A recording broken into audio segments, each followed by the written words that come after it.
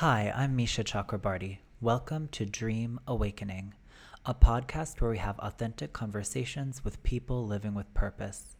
This podcast is also available in Spanish as Despertando Sueños con Misha Chakrabarty. Today, we're joined by Trina Chakrabarty. Trina dreams of healing the world through music. Specifically, Trina dreams of working with teenagers in inpatient psychiatric care. She wants to provide a space for youth to feel listened to through facilitation of emotional expression using music therapy. Trina's sense of purpose in helping teenagers with their mental health and doing so through music came from her own personal experience. As a teenager, she struggled with depression and felt lost and alone in her plight. She didn't know about resources that could help her and didn't know of any others going through the same thing because depression was a taboo subject at the time. In her darkest moments, she found solace in music and the arts, and she says they saved her. Trina wants adolescents to know that they have a myriad of resources available to them to help them with their mental and emotional health, from traditional therapy to music therapy and beyond. She believes in community and wants people to know that there are others grappling with the same challenges as them and that they're not alone. Trina is an accredited music therapist who is currently working on her master's thesis. During her master's, she specialized in child psychiatry and hopes to work in adolescent mental health care in the future. She is also a musician on her own time. She has achieved her grade 10 in voice with the Royal Conservatory of Music, writes her own songs, and plays a variety of instruments. She is currently working on a fiction novel that tackles the mental health struggles during the bridge from adolescence to adulthood. In her free time, she loves reading, baking, and dancing. Her new original song can be found on her YouTube channel, and I've also linked it in the description. In addition to all of the cool things that Trina has done and her beautiful personality that you'll get to experience in this episode, Trina is also my cousin. But by the end of this episode, I'm sure you'll all see that having her on this episode is not nepotism at all. As a personal note, I love all the beautiful music and dancing that you can see on Trina's YouTube channel. They truly bring me joy in the middle of this dark time that we're all living in. Without further ado, let's welcome Trina Chakrabarty. Hi, Trina. How are you? How are you feeling today? I'm good. How are you? I'm good. I have to say, it's kind of a cloudy, dreary day here, but seeing your wonderful smiling face has really brightened my day. So I'm doing wonderful. I'm doing wonderful. Oh, I'm Uh, flattered. Seeing your face brightens my day. I'm glad to be here. Oh, thank you. I have to say, I say this to like a lot of my guests because it's so true. Sometimes I feel like this podcast is really just an excuse for me to talk to people who I miss and I want to see. And I was just like, Trina, I want to talk about all your dreams, but really, I just want to talk to you. So come on my podcast. Honestly, we need that. We need that in the time of COVID. Like when we can't see anyone in person, we gotta take advantage of virtual communication. That's what I'm saying. That's we're on the same page about that. Well, I kind of alluded to this already, so I'm just going to dive in, Trina, because you know us. Once we get started talking, there's no stopping us. So I'm just going to ask you point blank, Trina, what are your dreams? What are my dreams? Well, I have a lot of them. Love I've it. always had a lot of them. Mm-hmm. Career wise, as you know, I recently got certified in music therapy here in Canada, and I'm working towards my master's. So, I mean, my dream has always involved helping people in some way. And music has been a huge part of my life ever since I was young. And you know, I write music, I write songs, and like they're very meaningful to me. But once I discovered the field of music therapy, I was like, wow, this is really something incredible, and I wanted to learn more about it. So my main dream is honestly to work with adolescents, specifically, and in adolescent music therapy, because as a teenager myself, I found it hard to sort of navigate mental health, and the resources that were available regarding mental health, at least at the time, were few and far between. And sometimes, it can be really daunting to, go to a therapist for the first time. And I find that through music therapy, you kind of have a bit of a buffer, and that buffer is the music, music itself is a huge communication tool, and you can, explore feelings, you can explore emotions through music. So I find that, like, it's kind of a way to connect with teens and kids, where other methods might not always be as effective. And of course, people are different and people work differently with different things. But yeah, like, the ultimate dream is honestly to work in adolescent psychiatry and just, like, help out teens that are struggling with their mental health through music therapy. So that's, like, number one. That's like top tier goal, top tier dream. But I would love to publish a book one day. That's always been a dream of mine.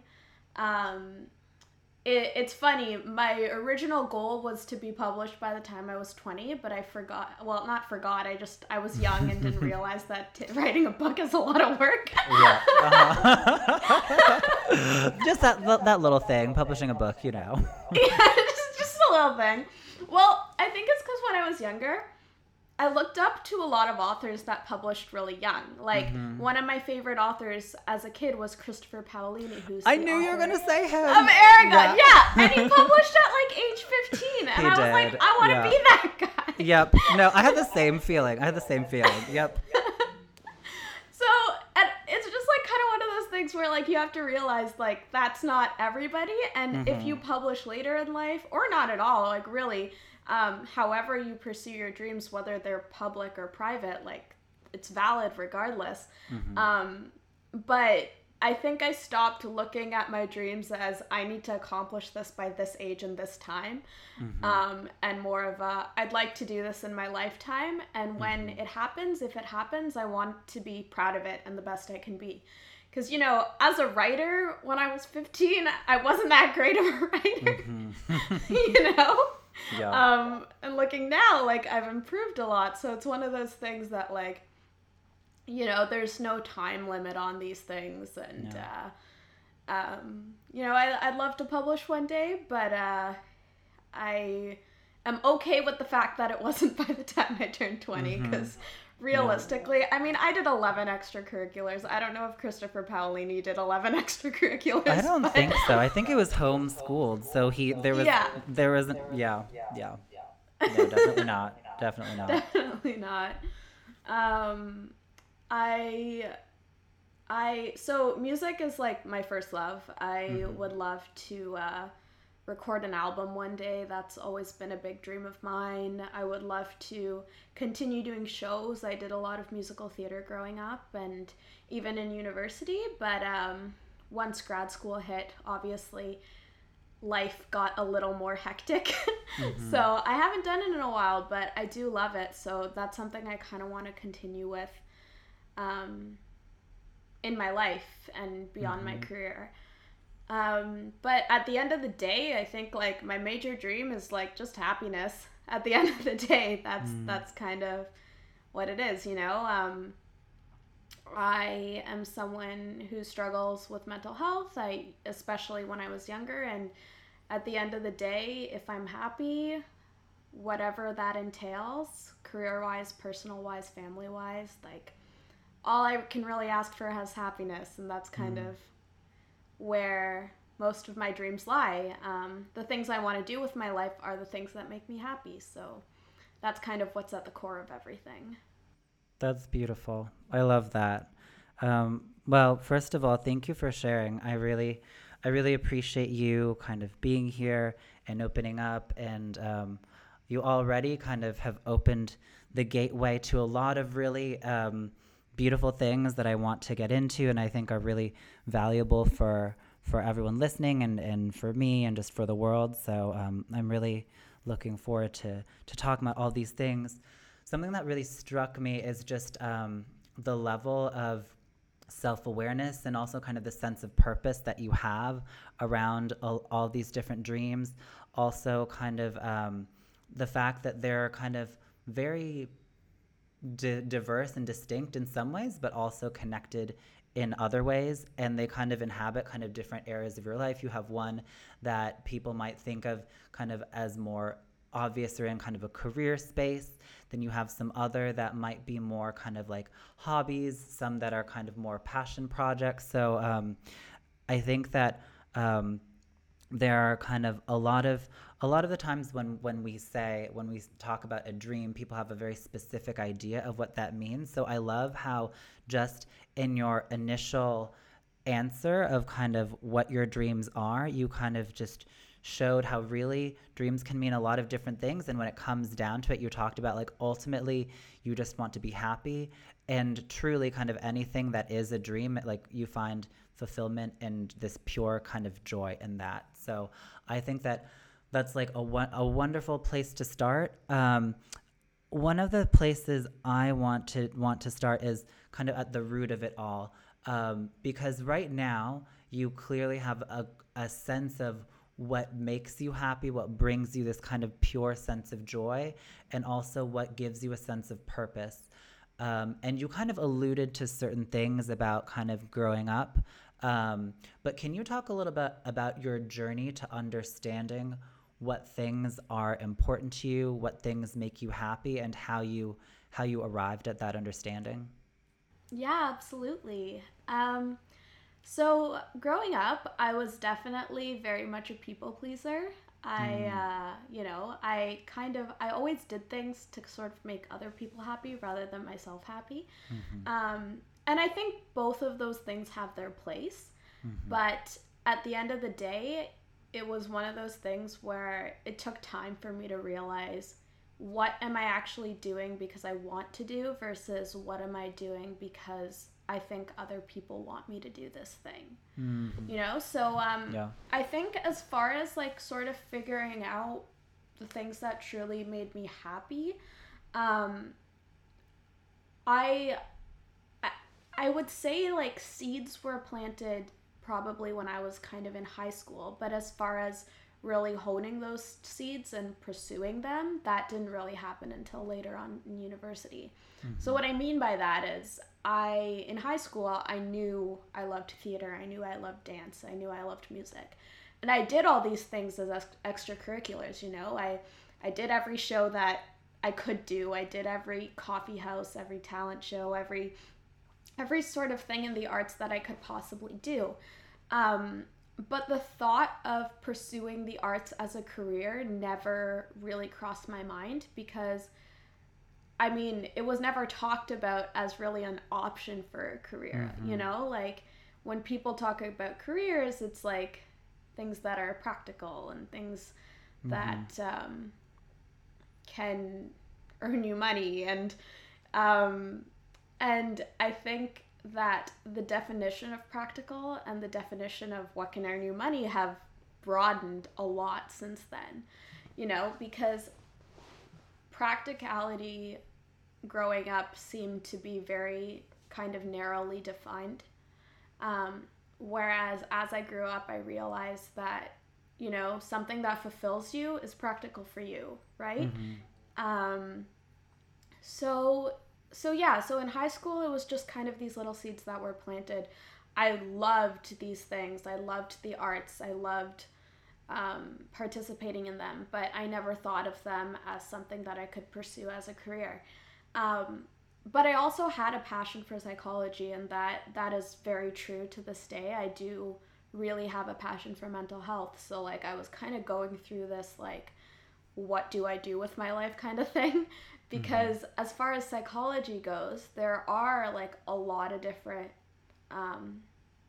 ways that you can pursue that. There's many different kinds of therapy now, but like the first thing that came to mind was psychiatry, and med school was not on little Trina's radar. Like little Trina did not want to go to med school. No. And you have to do psychiatry. Like it's not for me. It's for some people. It just wasn't for me.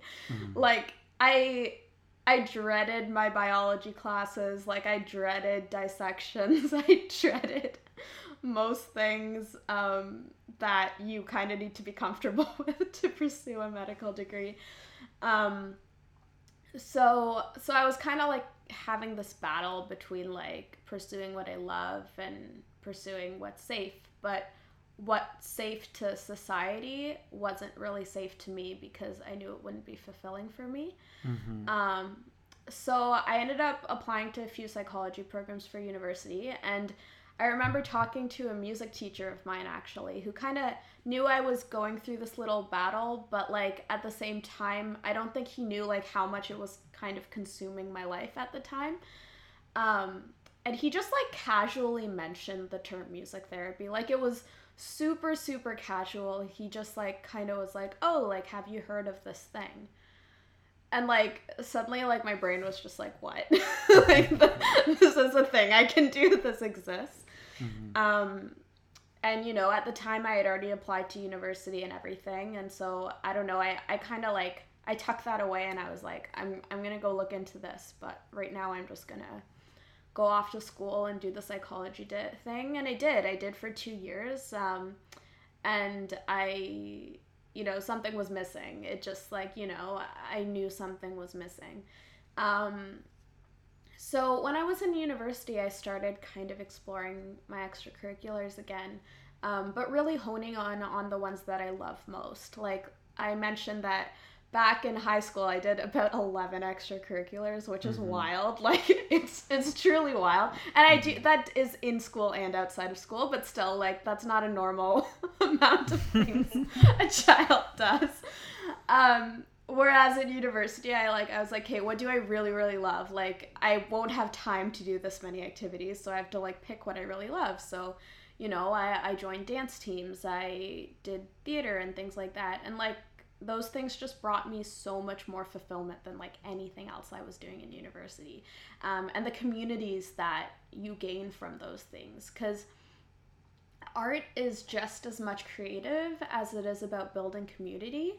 And you know, when you're in university and in your first year, it can be very daunting and very lonely at times. So like to turn to the arts to meet people and to kind of find like-minded people and build that sense of community can be really fulfilling. So I was noticing again, like my joy came from these things that were like hobbies rather than what I was supposed to be doing as a career. And so then I kind of went back and looked into this term that 2 years ago was planted in my head, music therapy, and I was like, what is this? I want to learn more about it. So I started doing some research, just like very general research on what it was and like different schools that offered it. And I just like really in general loved the idea of music kind of being a tool to help those realize goals, whether those be spiritual goals or emotional goals or physical goals. Like, I liked how person-centered it was. I liked that, you know, in a music therapy setting, you know, the client and the therapist, there's not as, like, yes, there's roles, but they work together to, you know, come to what the client needs most. And I just kind of loved that about it. And, you know, music was a big part of my life, so I knew personally how powerful it could be. So I wanted to learn more, like, from a scientific and therapeutic perspective, what it could do. So, you know, I still finished my psychology degree, but what I ended up doing was switching schools as well so that I could take some music therapy classes in undergrad before pursuing it as a career. And like all of a sudden, like my world changed in that I was so much happier. Like once I transferred schools and like kind of had this new fire and this new purpose, just everything in my life kind of shifted, you know, like I was still majoring in psychology, but the courses I took were very much more specific to what I wanted to do. They were very much more human-centered psychology courses and community-centered, and, you know, I was taking music therapy classes, I was doing more activities that surrounded music, And I was reaching out to music therapy programs and music therapists and like wanting to learn from them. I started volunteering with a music therapist just to get as much knowledge as I could. And just like my life just became so much more fulfilling because I had so much more to look forward to in every day rather than feeling like the things I was doing daily were like a chore that I had to get through to get to that little bit of music at my end of my day, you know?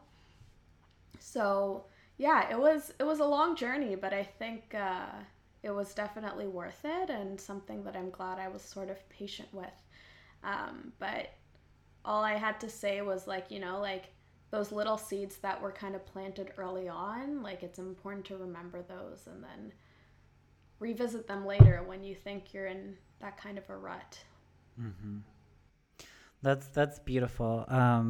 I love that. I think there's so many things that you brought up that I think are so universal, and I've definitely felt those in my experience. Like you said, kind of this journey. I don't think it's straight and narrow for anyone. I think that we live in this social media world where it's easy to think that, oh, this is so simple for this one person, but you're not seeing all the things that happen below the surface. So I think for everyone, the road is kind of long and windy, and it's hard to see how things are connected. Um, there's so many things that you said that I really want to get into. One of them is kind of the last thing that you talked about, kind of just the big, kind of immediate cathartic shift that you feel when you finally start living your life authentically, whether it's kind of doing this thing that you've known that you've been passionate about for a while, or whether it's kind of just being yourself. I mean, really, it's all the same thing. I personally, I think, like as a gay person, we have kind of a very obvious, like society talks about coming out for gay people as like a thing. And it's really obvious when they live their life in the closet and they come out of the closet. But I think something that's not as talked about is the ways in which so many people are kind of living their life in the closet, and then they have a coming out, but it's not labeled that way because they're not gay. But it sounds like essentially you had the same experience coming out of the non-gay closet. You were you felt like you talked about when you were in college and you heard about music therapy, and then you kind of put it aside, but you kind of knew something was missing. And then you had that kind of beautiful cathartic feeling. Can you talk about, kind of connected to that, you talked about how, and I think this is something that we don't think about as much, and I think it can be more complicated depending upon what society you live in. You said that you realized ultimately the most practical thing was not doing the practical thing. Like for you, it was more practical to follow your heart because you knew you wouldn't be happy or fulfilled otherwise. I think it can be really hard. I mean, you live in Canada. You don't live in the U.S. In the U.S., we have a very messed up healthcare system where if you don't have a certain type of job, you will really have a difficult time because it'll be hard for you to take care of yourself physically. So obviously, there are certain practical considerations that exist in the world. But can you talk about how in the face of all these practical considerations from kind of just survival and also certain things that happened in society and your upbringing, the way you grew up, how you knew despite all of that, that for you it was more practical for you to do the impractical thing and follow your heart? Yeah, first, like, of course, like, I totally understand that, like, sometimes, depending where people are in their life, they don't have a choice but to follow a path that just gets them the money they need to take care of themselves right away. That is, like, very sad and a reality that a lot of people have to face, you know. Not everyone is given the opportunity to go after a career that they love just because the reality of the world is we need money to live, and sometimes taking the easy path is the only way you can do that. So it's definitely something that is hard, and finding a balance with that is even harder. So like for me, for example, like just being a musician was something that I wasn't sure would sort of kind of get me that groundedness that I needed to just like survive and live and pay rent and all those things. Whereas music therapy was something that could fulfill the creativeness that I desired, and like the practical aspect of money. But I think like sort of what drew me to deciding that for me personally, taking the non-practical option with that was practical, as you put. For me, it all kind of came down to mental health. So as a teenager, I really, really struggled with my mental health. I had super low self-worth. I was diagnosed with depression and anxiety at a young age. It's just, and when I was young, I don't think a lot of people really understood because I didn't really have many people around me that had even heard those words in relation to an actual mental illness. They think you're just sad. Yeah. And some people will get annoyed that you're sad all the time because they don't understand it, right? Whereas, I think now there's a lot more awareness of these things and people are more open-minded about it. But as a teenager, I didn't really have peers around me that understood it. And in the rare cases where there were some people that might have also been going through it as well, we were kind of shy and embarrassed to talk about it because it was a taboo subject. And I think I started to it was when I started prioritizing my mental health was sort of when I started prioritizing what I wanted to do in my life to fulfill my mental health needs. Because I think I realized that as far as healthcare needs in general, my mental health needs were what I needed to focus on the most, because they were the things that were the biggest struggle for me growing up. So I think there was one point where I was sort of getting better with my mental health and I was feeling it drop again. And I think that was sort of when I realized that what I was doing wasn't working. Because I got to a point where almost a lot of things in my life were going decently, grades were doing okay, I had an okay support system. And the thing with mental illness is that a lot of it, there's biological aspects and social aspects. And you can be living the happiest life in the world, but that doesn't mean your mental health is going to be 100%. But I was starting to find things that did make my mental health better, and that was always the arts. It's always been the arts ever since I was young. And I think the thing that I always turned to when my mental health wasn't doing well was songwriting and music and dance and all those things. So for me, it really was the practical thing because in a way it kind of saved me and my mental well-being to go after the things that I really wanted to do. Because if I didn't, I don't think I ever necessarily would have gotten out of that really dark place. I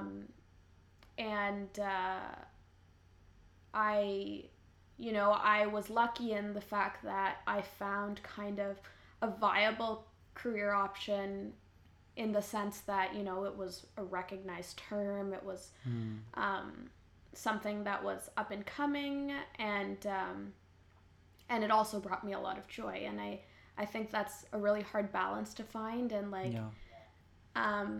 it's really easy to say just kind of go after and do whatever you want when money isn't an issue for you. And I think it's important to acknowledge that that's not a reality that a lot of people can chase, because a lot of the times those more creative jobs and those more creative dreams take time. They take longer to fulfill, to sort of get there, to get recognized. And it's wonderful when those do happen, but it's important to acknowledge that not everyone can get there right away. So for me, the reason it was so practical to take this route was because of my health. It's honestly Yeah. one of the things that made my own mental health better. So so other people's paths can honestly depend on what they need to prioritize in themselves. And acknowledging that it's not selfish to prioritize those things. Because I think Yeah. that was the biggest realization for me, that prioritizing myself wasn't selfish, because that was something that was sort of internalized in me for a long time. Well, first of all, thank you for sharing that. I know that was very personal. I really appreciate that, and I think that it will mean a lot to a lot of people listening. And one of the reasons I wanted to ask about, so I think you brought up two very important things. One of those is kind of visibility. A lot of the times we feel very alone until we see another example of something, someone or something that we feel represents us. And if we don't have that type of representation, it can it can make us feel a kind of this deep existential loneliness. So thank you for sharing that, because I think it will make other people feel help other people feel less alone. I do think like now there's more and more of kind of a discourse around depression and mental health, and now that there is more social media, I think people have more access to that type of information. But I think also hearing kind of someone actually tell a story about that is helps you feel more connected. So I think that visibility is really important, and also kind of what you said when your professor in college kind of planted the seed of music therapy. I think until you even knew about the existence of music therapy, your dream couldn't really fully start to manifest or take hold, because it didn't have anything really. There wasn't, the seed hadn't been planted yet. You didn't even know, it was an unknown. You didn't know about it. So I think kind of there's a natural kind of external process to kind of find a sense of, okay, what exists in the world, what is the full spectrum of possibility for you to be able to manifest that, and also kind of feel connected to other people like you, and to know that it's okay to be yourself. So I think I mean, this is one of the reasons I wanted to do this podcast, is also to kind of give a sense of visibility around these things. So, first of all, thank you very much for sharing. I think that was very meaningful. Thank you, Trina. Yeah, of course, of course. Yeah. Um, Another thing that I wanted to talk about, you talked about kind of a lot of different things, and in your moment of depression, we're talking about kind of practicality. I think you talked about kind of when things were kind of going nicer, it was easier for you to kind of maybe think that things were okay, but ultimately you knew it wasn't. Um, I'm not saying that everything bad that happens to someone is a blessing in disguise, because certain things are just kind of bad. But I do think that when things get so bad, it is kind of a certain wake up call. And if you never get kind of a wake up call, it's easy to kind of just, delude yourself, to kind of just keep running through the motions even though you're not really fulfilled. And I do think these wake up calls are really invitations to kind of look within you and come to an understanding. Obviously that depends on you. Not everyone is going to take the invitation, and not everyone is going to look inward. Right now we have a major wake up call for those of us who want to listen with this pandemic that we have right now. Um, but I think that obviously no one wants to go through a spiraling like a difficult depression, but I think that through that you really did understand kind of the urgency of your mental health, your emotional health, your spiritual health. You understood kind of how that truly is practical, and you understood kind of how these kind of mental, emotional, spiritual, psychological things are manifesting in your body and have kind of a concrete effect on your life. And I think now hopefully we as a world could see how like these things that are happening are all connected, and how certain things with the environment are more urgent. But I really think that that as we can hear in your story, that sometimes it's through these difficult moments that we have kind of an opportunity to really see what is important for us to truly be happy. So So also thank you for sharing that, because I think that that those wake up calls are difficult, but they're also important for us. Yeah, yeah, absolutely. It's one of those things where I don't know if I would kind of be where I am today if I didn't hit rock bottom. So it's one of those things that, of course, it's so difficult to go through, and nobody should or wants to go through it.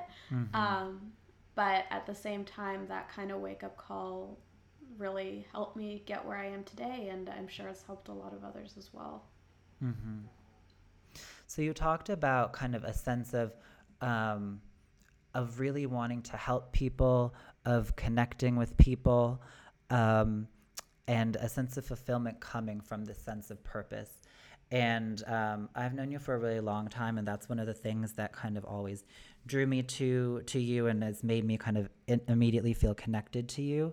So I wanted to get to talk a little bit more kind of about the sense of purpose, and you talked about um, music, and I think that that's something really beautiful, because everyone, I think we all innately kind of have a sort of connection to music that kind of opens us up in a way. And you were talking earlier about kind of music versus kind of more traditional therapy.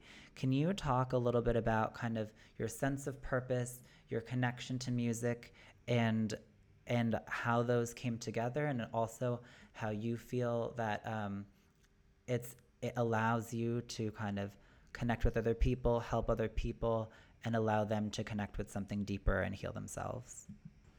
Yeah, absolutely. Traditional therapy can be really great in a lot of ways, and, has helped me a lot, has helped a lot of other people. But I think what it comes down to is having other options. Mm. Because with traditional therapy, I think the issue was that it was the only option, and not just traditional therapy, but specifically cognitive behavioral therapy, which is one of the main types of therapy used with teenagers specifically. And by no means is it a bad thing. It's just that not every method is going to work with every single person. So for me, I wanted to be part of something that was providing other options for people that didn't feel like what was shown to them was working. Um, there was kind of just like this drive in me out of just not finding resources that I felt were suited to me. That kind of gave me more of a purpose in not wanting other kids to go through that. Mm. I wanted other kids to feel like, hey, here are these slew of options. Like, let me try some. Let me try what works for me, what doesn't work for me, and find something that at the end of the day I feel I really connect with. Um, so that kind of drove like this whole purpose, because at my high school we had guidance counselors, but that was purely for course stuff. That wasn't for anything personal. And then we had a single social worker for like a high school of like hundreds and hundreds of kids, Oh, wow. um, that none of us even knew about. To be Mm-hmm. honest, I didn't even know she existed until Yeah, I really didn't. I had I'm no not idea she surprised. existed. Yeah, it's bad. And one person for hundreds of kids, like they basically like sent the kids that were in like the most dire situations to her, and people, Mm. but like the thing about mental health is nothing's what's happening to you is terrible because it feels terrible to you. Mm-hmm. Like there's no degree of, oh, this person has it worse, this person has it worse, because if it feels horrible to you, that's it. It's horrible to you because it feels Mm-hmm. horrible to you.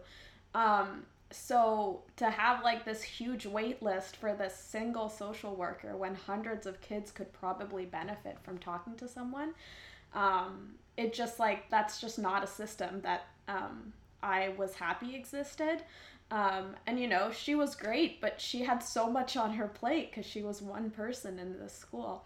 And the fact that she wasn't even advertised to any of us. Like, the only reason I found out about her was because I had a mental breakdown in my guidance counselor's office, and she was like, oh, we need to outsource this, you know? Yeah. And That's the even whole when visibility thing. Exactly. Yeah. And the thing is, like, if I even knew that someone was there for this kind of thing, I think that would have made a world of difference for me, honestly. Because as soon as I knew someone was there that worked with other kids that were struggling, I was like, oh, like, I'm not the only one. Like, I might not know who these other kids are, but I at the very least knew that other kids were struggling. And that's the thing, visibility, representation, like, those things are huge, because, like, once I found out that there was someone there that other kids also talked to, I was like, whoa, like, this isn't just me, right? Because you feel really alone until you get that kind of visibility. But just, like, realizing how terrible of a system that is, I was like, well, I want to change this, man. Like, I don't want to live in a world where it's this hard to get the help you need. Especially when you're young, you know, it can be very, very daunting. And, like, you know, I love my parents. My parents have always been super supportive of me. But as a teenager, we all go through our rebellious phases. And, you know, talking to my parents about this was the last thing I was going to do at the time. And, you know, maybe I should have, but I didn't. And I don't think a lot of other kids do as well, because, you know, it's daunting. It's daunting when you're at that age. So I was just like, you know, there needs to be more resources out there, because, like, this is not okay. And just, like, other things that kind of went on that was sort of accepted. And not really considered as a problem.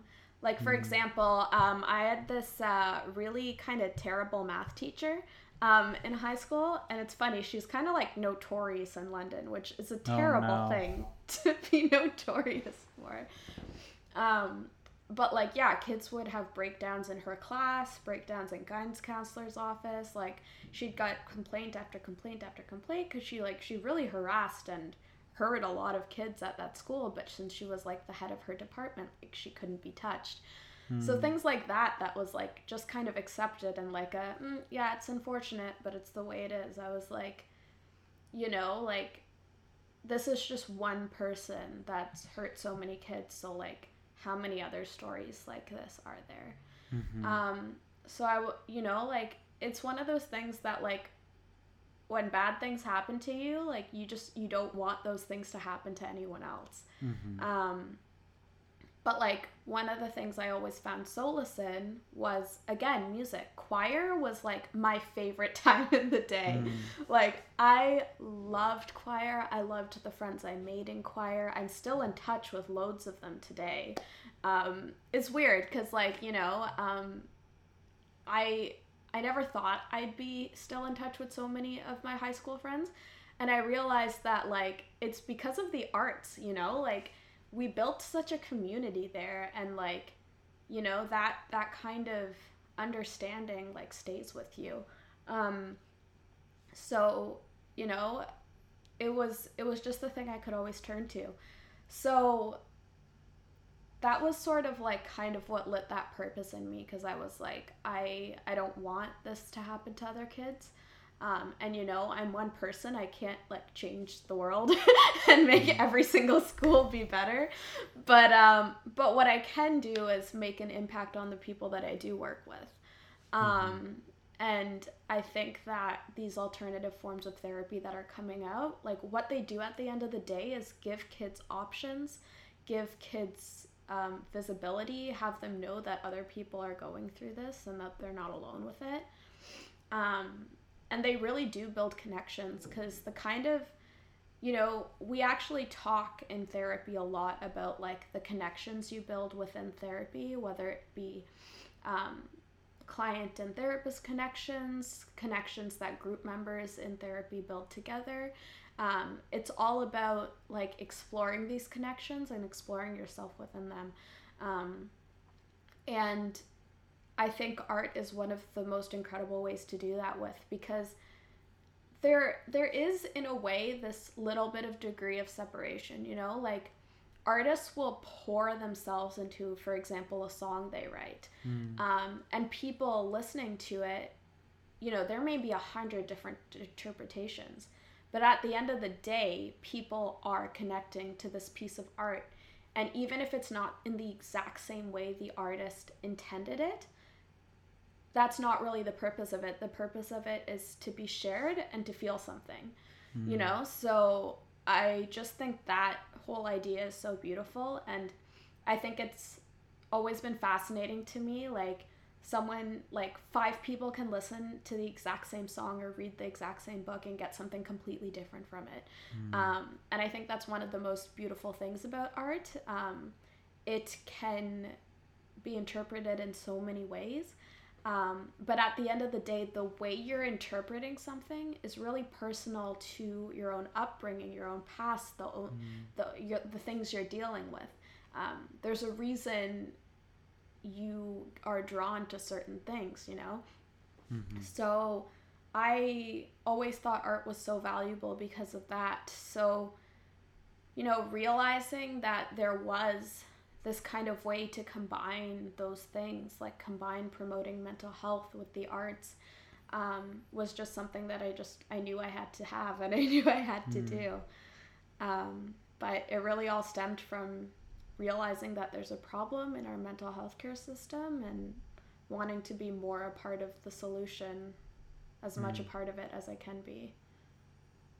Yeah, I think that's so important. And I think in order for something to really, I think, to have a true sense of purpose with something, it has to kind of really matter to you, and you have to feel it in kind of a visceral way. Otherwise, kind of, I don't know, if you're kind of just doing something because, oh, like I want to get a lot of money, or I want to be successful, or I want to be famous, or whatever, that might seem like a good motivating factor, but in the long run, kind of like what you're saying about what's practical for you versus the world, it's not going to be sustainable, and it's not going to be kind of true enough to really carry you through all the ups and downs on the road, because we all know, as we can see in the world today, there are going to be lots of ups and downs. So I think I think what you said about purpose and where and having a personal and deep experience of your own and not wanting that to happen, I think is a crucial part of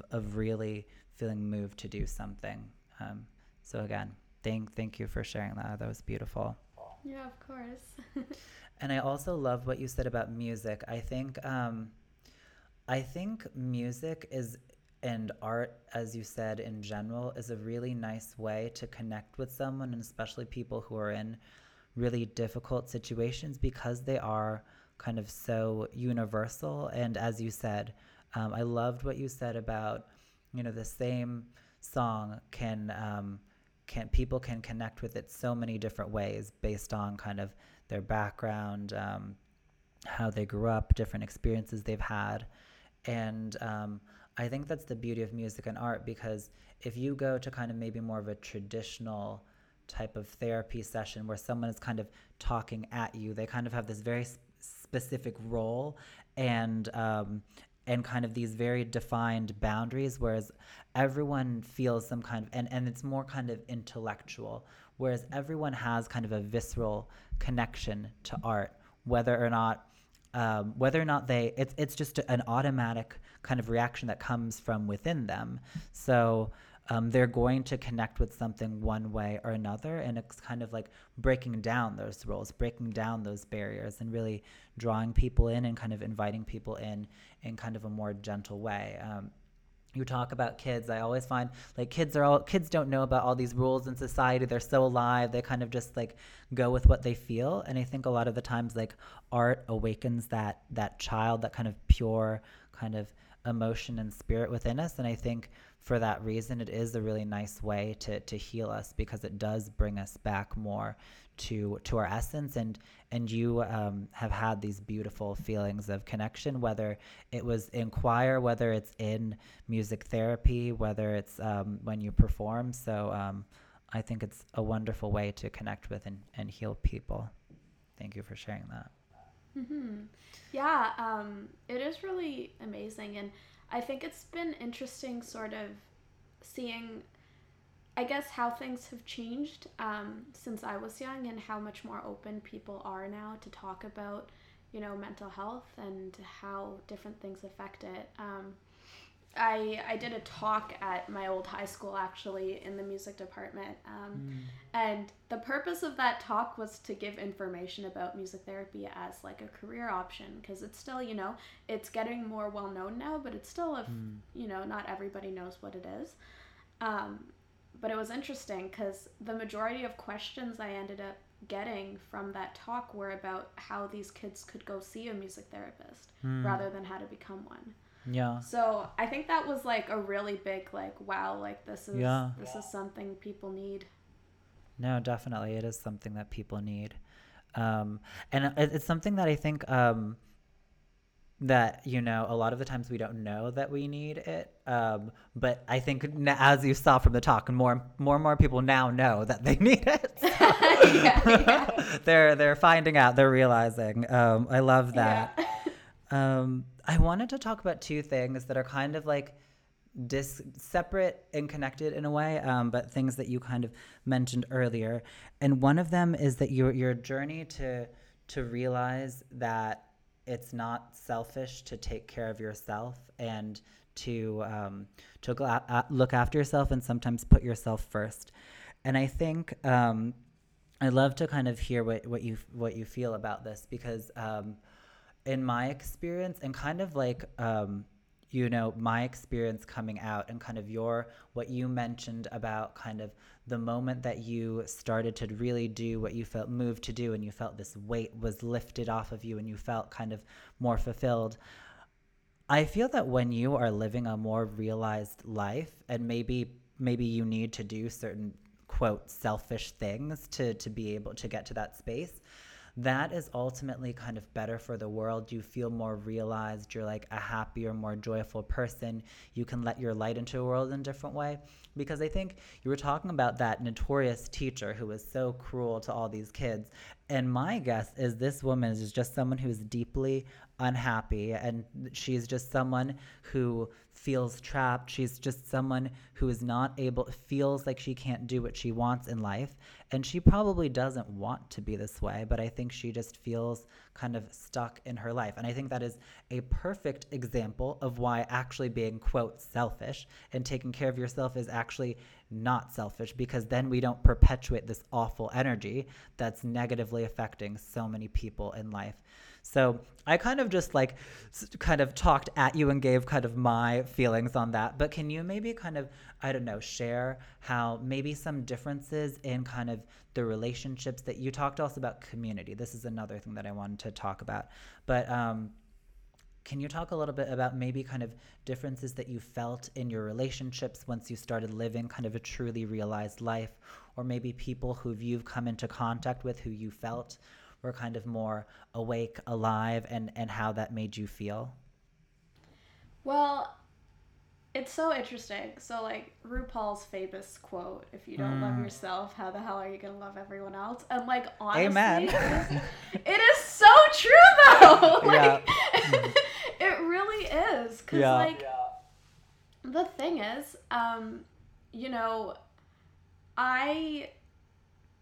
my relationships with friends, with family, got so much better when I started loving myself and loving what I do and loving who I am, and when I didn't, like, you could tell. Like, the thing is, it's like, I mean, little Trita tried her darndest to hide it, but, like, you could tell, Yeah. Yep. When you're not living your life as authentically and as 100% you, it comes out in certain ways. What you were saying about the teacher I mentioned, we talk a lot in therapy about, like, radical empathy and, like, really understanding, like, the things people have gone through to get to where they are. And, like, when I was younger, I was just angry at her. But as I grew up, I was like, she's probably a deeply unhappy person. Maybe she wanted to do something else with her life and she didn't get to do it. And now she's taking it out on people who don't deserve it. And that's what happens. Like when you're deeply unhappy, you start taking it out, sometimes unintentionally, I will say. Like it's not always intentional. But you will start taking it out on people that care about you. You know, I got in a lot of arguments with my mom and dad when I was in high school, and like, you know, they were really confused sometimes because I was like kind of a ticking time bomb, and it came out of nowhere, you know? I mean, to be fair, you were a teenager. I don't think that came yeah. out of Yeah, that is true. I was a teenager. I mean, what did they expect? Yeah, honestly. Yeah, we laugh about it now, like, for sure. Like, some of the things we just laugh about when I realize, yeah, my mother was 100% right and I didn't listen to her. You know, we all go through those things. But that's the other thing. Someone can tell you something, and if you're not in the right moment of your life, you can't really hear it. Kind of, you talked about this a little bit earlier with kind of people planting the seeds, but until you're really at a moment in your life where you're really able to receive it, maybe kind of something about you stores it away somewhere else. You kind of subconsciously know it's important, but like kind of what you say with music, people connect with it on the level that they're at. They're not going to be able, maybe they won't connect with it as deeply as some other person, but kind of you can kind of take in messages, energies, on the level that you're at. And, you know, at the time you weren't ready to hear what your mom had to say, and now you are, and that's fine. Yeah. Life is a windy road. Yeah, absolutely. But yeah, no, just you gotta kind of want help to be able to accept it and to be able to get the help you need, you know? So I wasn't really able to go to a therapist until I realized that I wanted to get better. And part of that comes with, again, being your true self, right? You know, I almost got to a point where like being sad was part of my identity, if that makes sense. Like I just kind of thought it was who I am, which it isn't. Like it's a struggle, like mental illness is a struggle, but it's not who you are. So it's really one of those things where like my relationships just improved immensely once I started like living as myself fully and 100%. And you know, like it's never gonna be perfect. We're all gonna have like voices in our heads and like thinking about what other people think of us here and then. But you know, as long as that's not the majority of what comes up, I think that's what's most important. Because like when I started just kind of doing what I wanted and being selfish, you know, being like, you know, I want to transfer schools 2 years into my program because I'm not happy here. And I did, and I became much happier, you know? Like it's just, and I realized that too, like not that I didn't make friendships at Queens, which is where I started my first 2 years, but I think I'm actively only in touch with like 1 or 2 people I met there. And you know, that's not to say that there were bad people. It's just one of those things that if I wasn't fully myself, how did I expect to meet people that I was, you know, fully compatible with and would fully understand? Because I wasn't fully myself. So if I'm not giving 100%, then I'm not going to get 100% back. Whereas, you know, I met my now like best friend at Laurier, which is where I transferred to, and you know, I met a lot of people that I just connected with, and a huge part of that wasn't the people, it was the fact that I was allowing people to be let in. I was being more vulnerable, but I was also being more selfish, and I think both of those kind of go hand in hand.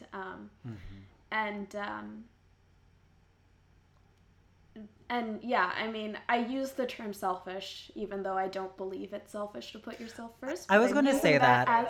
You know what I mean. I was going to say that, Trina. We don't need the word selfish. We don't need the word selfish. We can take it out. I truly feel that it's really just kind of being honest with ourselves, but unfortunately we live within the context of, you talked about people pleasing, and I myself am a recovering people pleaser. Um, and I think when you live in a people pleasing society that's very based on appearances, I think we throw the word selfish around when really, I think it's really just about being honest with yourself about kind of what you really like. So I didn't mean to interrupt you. What you're saying was wonderful, No. but we don't need the word selfish. No, I'm glad you did because it brings me to the point that I'm not like 100% perfect with it yet, you know? Like I Yeah. know what my values are, I know what I believe, but I'm going to slip up sometimes and that's kind of just the reality. Yeah. But I think at the end of the day, as long as you're trying to be yourself 100%, like you're going to bring people into your life by accident, by chance. That love you for that 100% and give you their 100%, and it's really incredible, like kind of how my support system has shifted since I've done that, and since I've like really put my all into my friendships and my relationships and my relationship with myself, because I don't think we talk a lot about how when we talk about relationships, we don't always talk about relationships with ourselves, because that's just as important, you know? Um, so figuring that out, figuring yourself out, I think is honestly such a big part of fulfillment, because when we talk about fulfillment, it's always in career. And don't get me wrong, I love what I chose to do, but my career isn't all of me, No. and it shouldn't be all of anybody. So yeah, at the end of the day, like RuPaul said it. I can't say it better than RuPaul. RuPaul said it. Trina said it. We all said it. No, yeah. No, I think it's just so universal. So that, yes, that's why people keep saying that thing that RuPaul said. I'm sure like some philosopher said it 3,000 years ago as well. But no, I think what you said is so beautiful. And, it actually is a perfect, you kind of already started talking about community, but there are a few kind of interconnected things that I wanted to get to. One of the things is kind of, I think it's so true, depending upon what society you grew up in. A lot of the times there is this idea that your career is the most important thing and it needs to be the source of all your fulfillment. Right now I live in Argentina, and that is so clearly not the case. It's much more of a collectivist, community-based kind of culture, and people are generally more artistic. And something that kind of struck me that you talked about kind of at the beginning of our conversation is all of your different dreams. So you had this dream for kind of your career with music therapy, but then you talk about all these different areas of your life that you do art in, and kind of this sense of purpose that you have as well. And you like baking and all these other things. Here I find it very similar, where someone might have kind of a practical job in IT, but then they go home and paint, or someone might be a banker and then they go home and they write. So can you talk about kind of all of these kind of the holistic sense of fulfillment in your life, and how while obviously you do feel this sense of purpose in music therapy, and you've also found a very beautiful way to kind of connect art and connecting with people to something that can, make money and give you healthcare, which is always nice. So you're able to like make that practical. But can you also talk about kind of these other ways of finding fulfillment, and also kind of you sort of alluded to this with community, how community is a big part of fulfillment, and also how community you can't truly find your community until you find yourself. So I don't know. Can you talk about all these different types of fulfillment outside of what one's quote career? Well, that's the thing. I feel like we live in such a career focused world, and like it's okay to just do things that you love because you love them. Like it's okay to do something and make no money from it, but you love it. Like that doesn't mean it was a waste of time. Like I write songs all the time that I'm not going to professionally record. I play around on instruments. I choreograph things that I don't film, like it's okay to it's okay to enjoy something and have it just be enjoyment and nothing else. Like, I think we have a very, like, we live in a society that, like you said, is very individualistic. And I feel like a collectivist mindset kind of leaves more room to just doing things you love because you love them, even if it doesn't make money, even if the purpose of it isn't for your career. And you can find those things separately, but it's okay to just be like, you know, I'm a banker during the day and I do drag shows at night, you know, like that's fine. You know, there's nothing wrong with that. I met that person. Amazing. Yeah. Trina, I have to say, I you just inspired me. You just help give me a revelation. I think really what it comes down to, you talked about the idea of giving yourself permission to do things just for the pure joy of it. And really, it comes down to us thinking of ourselves as, you know, there are all these dating apps out there and social media. And in all of these, you have your profile and you construct this kind of like perfect view of how you want to present yourself to the world. And really what it comes down to is we think of ourselves, at least in certain societies, as profiles. We don't think of ourselves as humans. So if we don't think of ourselves as humans, we don't allow ourselves to do things for the joy of it. We don't allow ourselves to do things for like the purpose of it just being kind of the feeling that we feel moved to do it in itself. So really, I think the first step one is look in the mirror and realize that you're a human. And step two, do what you feel moved to do, whether or not it will look good on social media. It's No, truly. I mean, like, I feel like the first thing people say when, like, tell me about yourself or, you know, small talk, they immediately go to their career, you know? Like, it's so, like, that's so wild, like, just thinking about that idea of viewing ourselves as profiles rather than people, because, like, it's so true. Like, you tick this is what I do, like, this is what, you know, like, it's important to realize that you are more than how you make money, and you are more than what your public persona says you are, because you know, everyone who participates in social media, whether we say we're as authentic as possible, and you know, maybe we are, but we can't deny that there is a persona that we're putting into it. There is a way we want to be presented to the world, and to our friends and to our family, online. So, you know, I think to have these things is okay, but it is important to realize that you are not defined by those things and that there's like so much more going into you, because people are complex and people have layers. Like, ogres are like onions.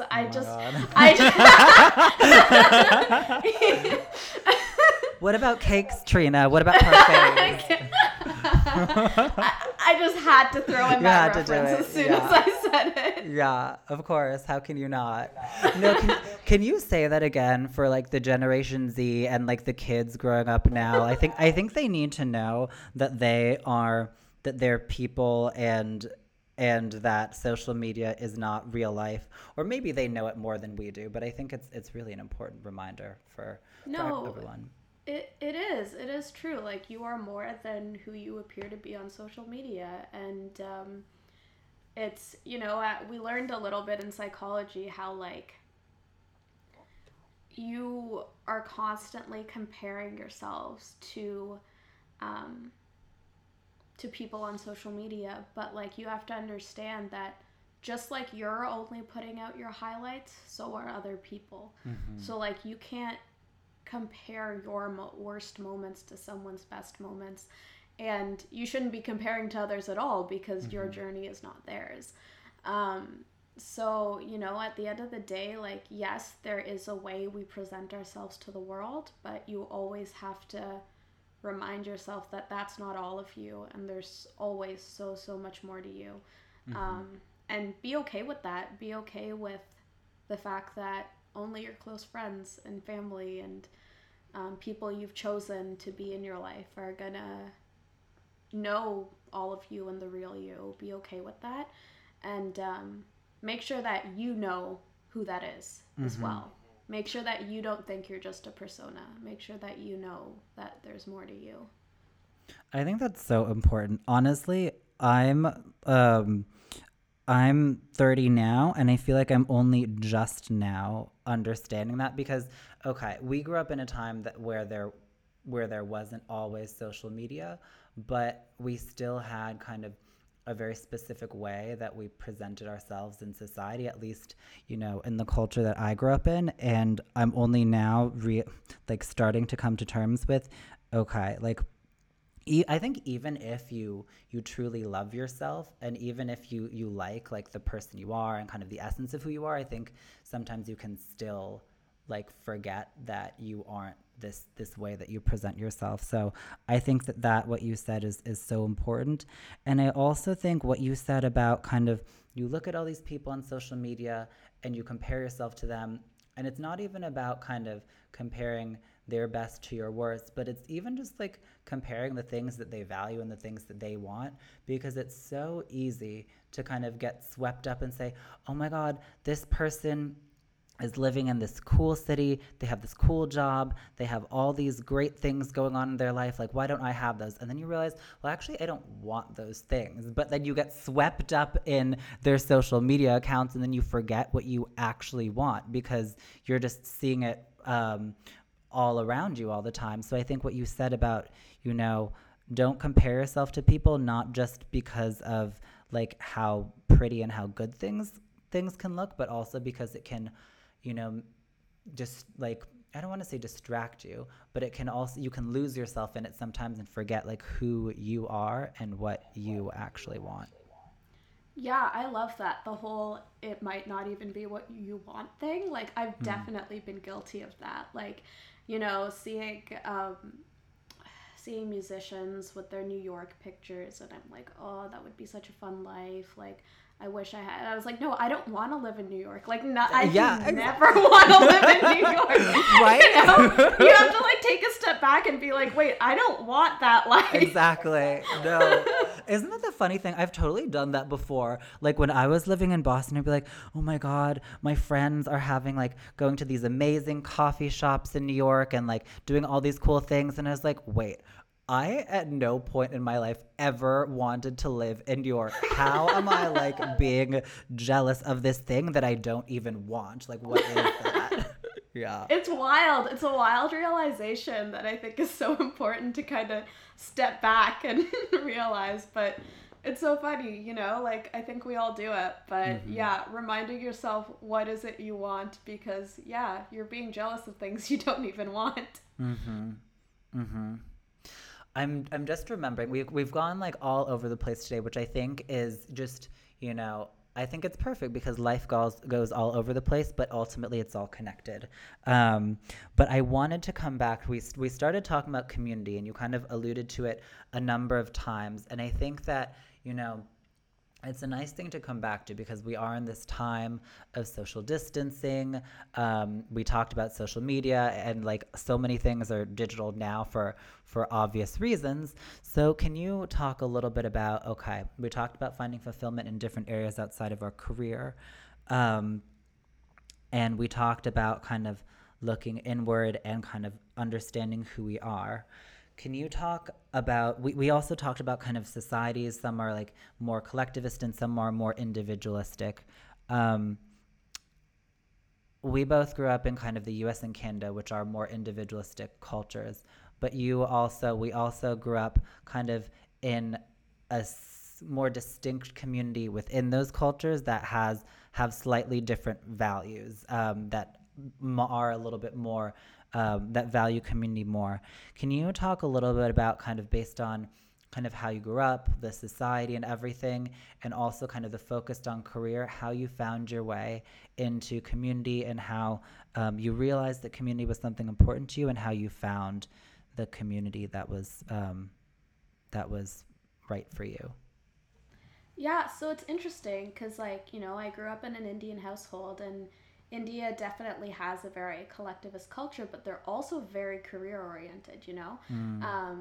I think people often assume that if it's a collectivist culture, they won't have a career oriented mindset, but that's not always the case. No. So I definitely grew up with really strong community, you know, like, it's like, I swear the Indians just find each other in any city they're in. They Actually, really find each other. It's so true. Yeah. Like, and I love that. Like, I think it's great. And again, art is a huge part of the culture in India as well. Like, you know, like everybody sings. Like, everybody sings. It's just a thing you do. You know, so many people dance. Like, it's just, art is so inherent to the culture. Life is a Bollywood movie. Yeah, literally. You can't go to like an Indian potluck without song getting broken into by the end of it. Like, it just happens. And it's something that was like so normal to me, and is still so normal to me. But it's interesting because at the same time, like, even though art is so inherent to the culture, career and art are still considered very separate from each other. You know, which kind of like brings us full circle to the whole practicality thing. But like, you know, art, even though it's a huge part of Indian culture, I found growing up, at least, it was still always talked about as a hobby more than a career. And not that that's a bad thing, you know, like, it's totally fine to have things that you do that aren't monetary at all. Like, that's totally fine if that's what you want. But it was just kind of interesting, like, seeing that growing up, you know, career was very separate from anything that was sort of artistic. But I just, you know, you notice things growing up. Like, I noticed how big of a community we had and how music was so inherently part of that community. Like, you know, we literally have sing-alongs at our family gatherings. Like, I don't know how else to describe them, but like, one person starts singing the song and everyone joins in. Like, it's part of what you do, and it bonds you. And there's something so comforting about it. Like, you know, I grew up listening to my mom sing around the house all the time. And it was interesting, like, the things that just seemed so normal to me that like weren't to other people. Like, for example, listening to Indian music in the car was just, it's the thing we did. And then like kind of growing up and realizing, like, some mean people thought that was weird, like, you know, cultural music was weird. So like I started kind of grappling with this, like, I don't know, like, identity crisis in a way, because like part of me was like embarrassed of my own culture because other people made fun of me for it, you know, which was so wild because like I'm so proud of it now. Like I still do Indian dance and Indian choreography and like all that, but like it was definitely a journey, and parts of it were hard, and I think it's kind of okay to come to that realization. There's a really interesting, I don't know if you've seen Never Have I Ever on Netflix. I can't remember, but tell me. Wait, is it the one with the Indian girl in LA? No, she's from Toronto. I don't remember where it takes place, but it's Mindy Kaling produced it. Tell me about it. Yeah, so it's just one scene that like really stood out to me. That basically, so the main girl is in high school, and she's going to like this Indian gathering that they booked out her high school to do, which is so funny because we did that all the time. Like, we would have our Indian gatherings at like schools and like churches and like stuff. So I thought that was kind of funny because like, yeah, that is genuine. We have done that. But it was interesting because like she sees a friend of hers who's in university and came back home for this. And she was like, why would you come back home for this? And he was like, well, I missed it. And she's like, why would you miss this? Like, it's so embarrassing. And I think it was kind of like a really interesting dichotomy, because I definitely went through that too, where like I almost felt embarrassed about it. Like, I didn't want someone to see me in a sari. I didn't want someone to see me in Indian clothes in general. But then when I left and I didn't have these events attend, like, I missed it. And when I came back, like, I looked forward to it and I was excited about it, and I started embracing my culture more. So it was, I don't know, it was almost a similar journey in the sense of like, you know, you're going through life thinking something's normal, and then suddenly you're self-conscious about it, and then you have to refine that love for it. I think I went on a bit of a tangent. No, I love tangents. I love it. It was beautiful. It was beautiful. But anyways, all that to say is that I grew up in Canada, which is a very individualistic culture, but I had a lot of community and a lot of collectivism around me growing up. And, you know, music, again, was a part of my life, both culturally and socially and in so many ways. And, you know, when it comes to my career, like, I've been exploring, like, Indian music therapy using ragas and things like that. I've been very interested in doing research on. But yeah, it's one of those things where like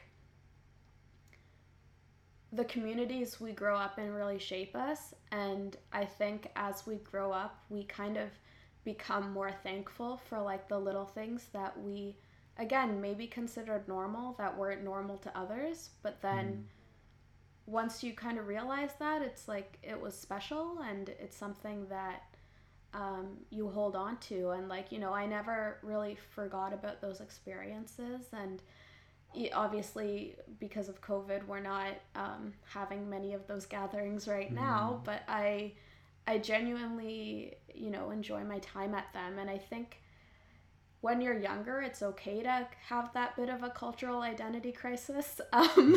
And it happens. And, but like, it's important to, I think, acknowledge where you came from. And also acknowledge, you know, like every culture has their own set of things maybe you agree with and maybe you don't agree with. And it's okay to acknowledge that, but still appreciate it. So I think like that sort of helped me sort of develop a bit of a balance between pursuing things that were important to me while also always trying to maintain that sense of community with friends, with family, and like-minded people. And, you know, like joining Indian dance teams in like university and stuff was really important to me, because like I think I got to like a weird age in that I had like graduated from dance, and then once you graduate they're like, okay, like go off into the world, and you're like, where? Like what do I There is no world if I'm not dancing. No, really, like it's like once you're done lessons you're like like what do I do now? What more is there to experience in life? But no, it got more about exploring genres that I hadn't necessarily done as much work in, and, you know, finding other types of dance styles, both Indian and non-Indian. But it's definitely been something that I've sort of realized has sort of shaped me, like to put myself first when I need to be put first, but to also really acknowledge the things that have got to me where I am, be humble, be grateful, like for the people in my life, and like always really strive to find community wherever I can. And, you know, just hear from other people and hear their stories. And I think those can be really powerful. At Concordia, we had specifically for the creative arts therapies, we had a Students of Color Association. And it was just a really nice place to sort of just like talk to people with similar experiences as you, again, build a community and like just like understand where struggles lie, where they don't lie, where how your upbringings are similar or different, and like how there's diversity within diversity, and like no two people of the same culture are the same.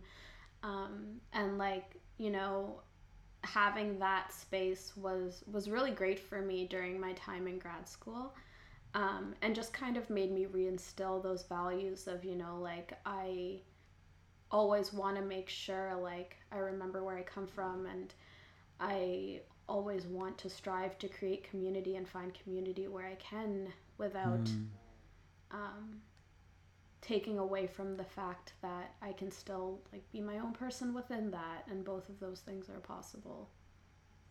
I love that. I love so many things you said. I think I really like what you said about finding community where you can, because I feel like the world is in a very kind of divided place today where people are very just quick to want to win arguments and kind of shut other people down, whether it's because they just feel that they are different, or because um, depending upon what kind of political structure your society is like, maybe you are in like a very bipartisan political system where you feel like you have to say something to appeal to certain groups of people. So I think that it is, people sometimes are scared to connect with others if they don't immediately see kind of an obvious connection.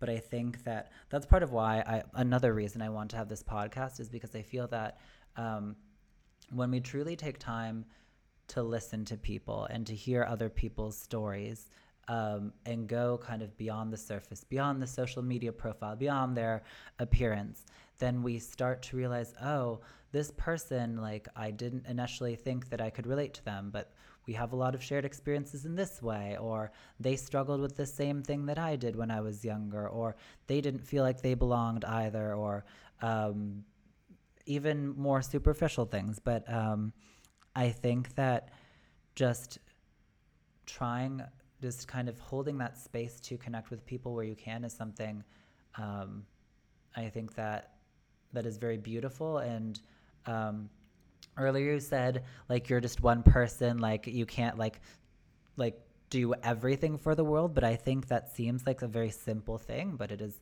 a very powerful thing, and I think the world really needs more connection. So thank you for sharing that. I absolutely love that. Mm-hmm.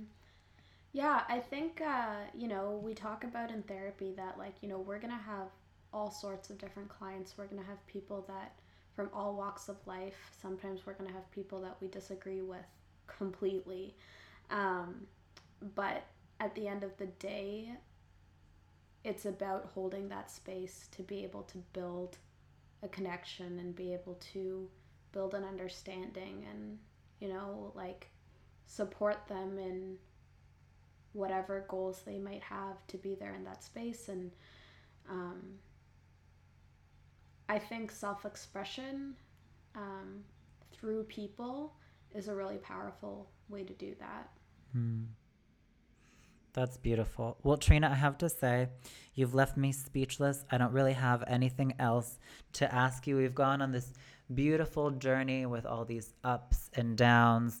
We've talked about kind of difficulties growing up, kind of feelings of loneliness. We've talked about visibility, kind of understanding who we are, community, so many things. What haven't we talked about? We've done it all. So now I wanted to ask you. I've been asking all the questions. Is there anything that you wanted to share with our listeners today? I think the main thing I want to share is just be patient with yourself and be patient with your dreams, because nothing is ever going to be a straight road. And you're going to come across many ups and downs, and it's okay to not have it all figured out. Mm. And it doesn't matter how old you are when you don't have that figured out. You could be in your 40s and have no idea what you're doing, and that's Mm. okay. Like, it's important to just acknowledge that growth is a process and loving yourself is a process. and there's many ups and downs to that. And as long as you know that you're going to get there and it's going to be in your own way, that's what matters in the end. That's beautiful. I love it. Life is a winding road, as I think we can all see now. And yes, we're all human. Please don't forget it. Be patient with yourself. I love that. Thank you for sharing that. And I want to say thank you again. We have gone on an emotional roller coaster. Thank you for joining the ride. Thank you for opening yourself up. It really meant a lot to me. I think it'll mean a lot to people listening in. So thank you so much for being here, Trina. Thanks for having me. It's been a pleasure.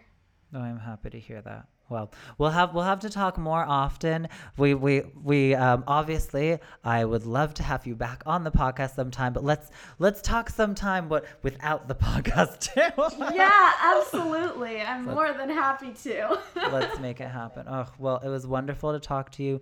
Thank you for being here, and we'll talk sometime soon. Thank you. Take care, Shayna. Bye. Bye.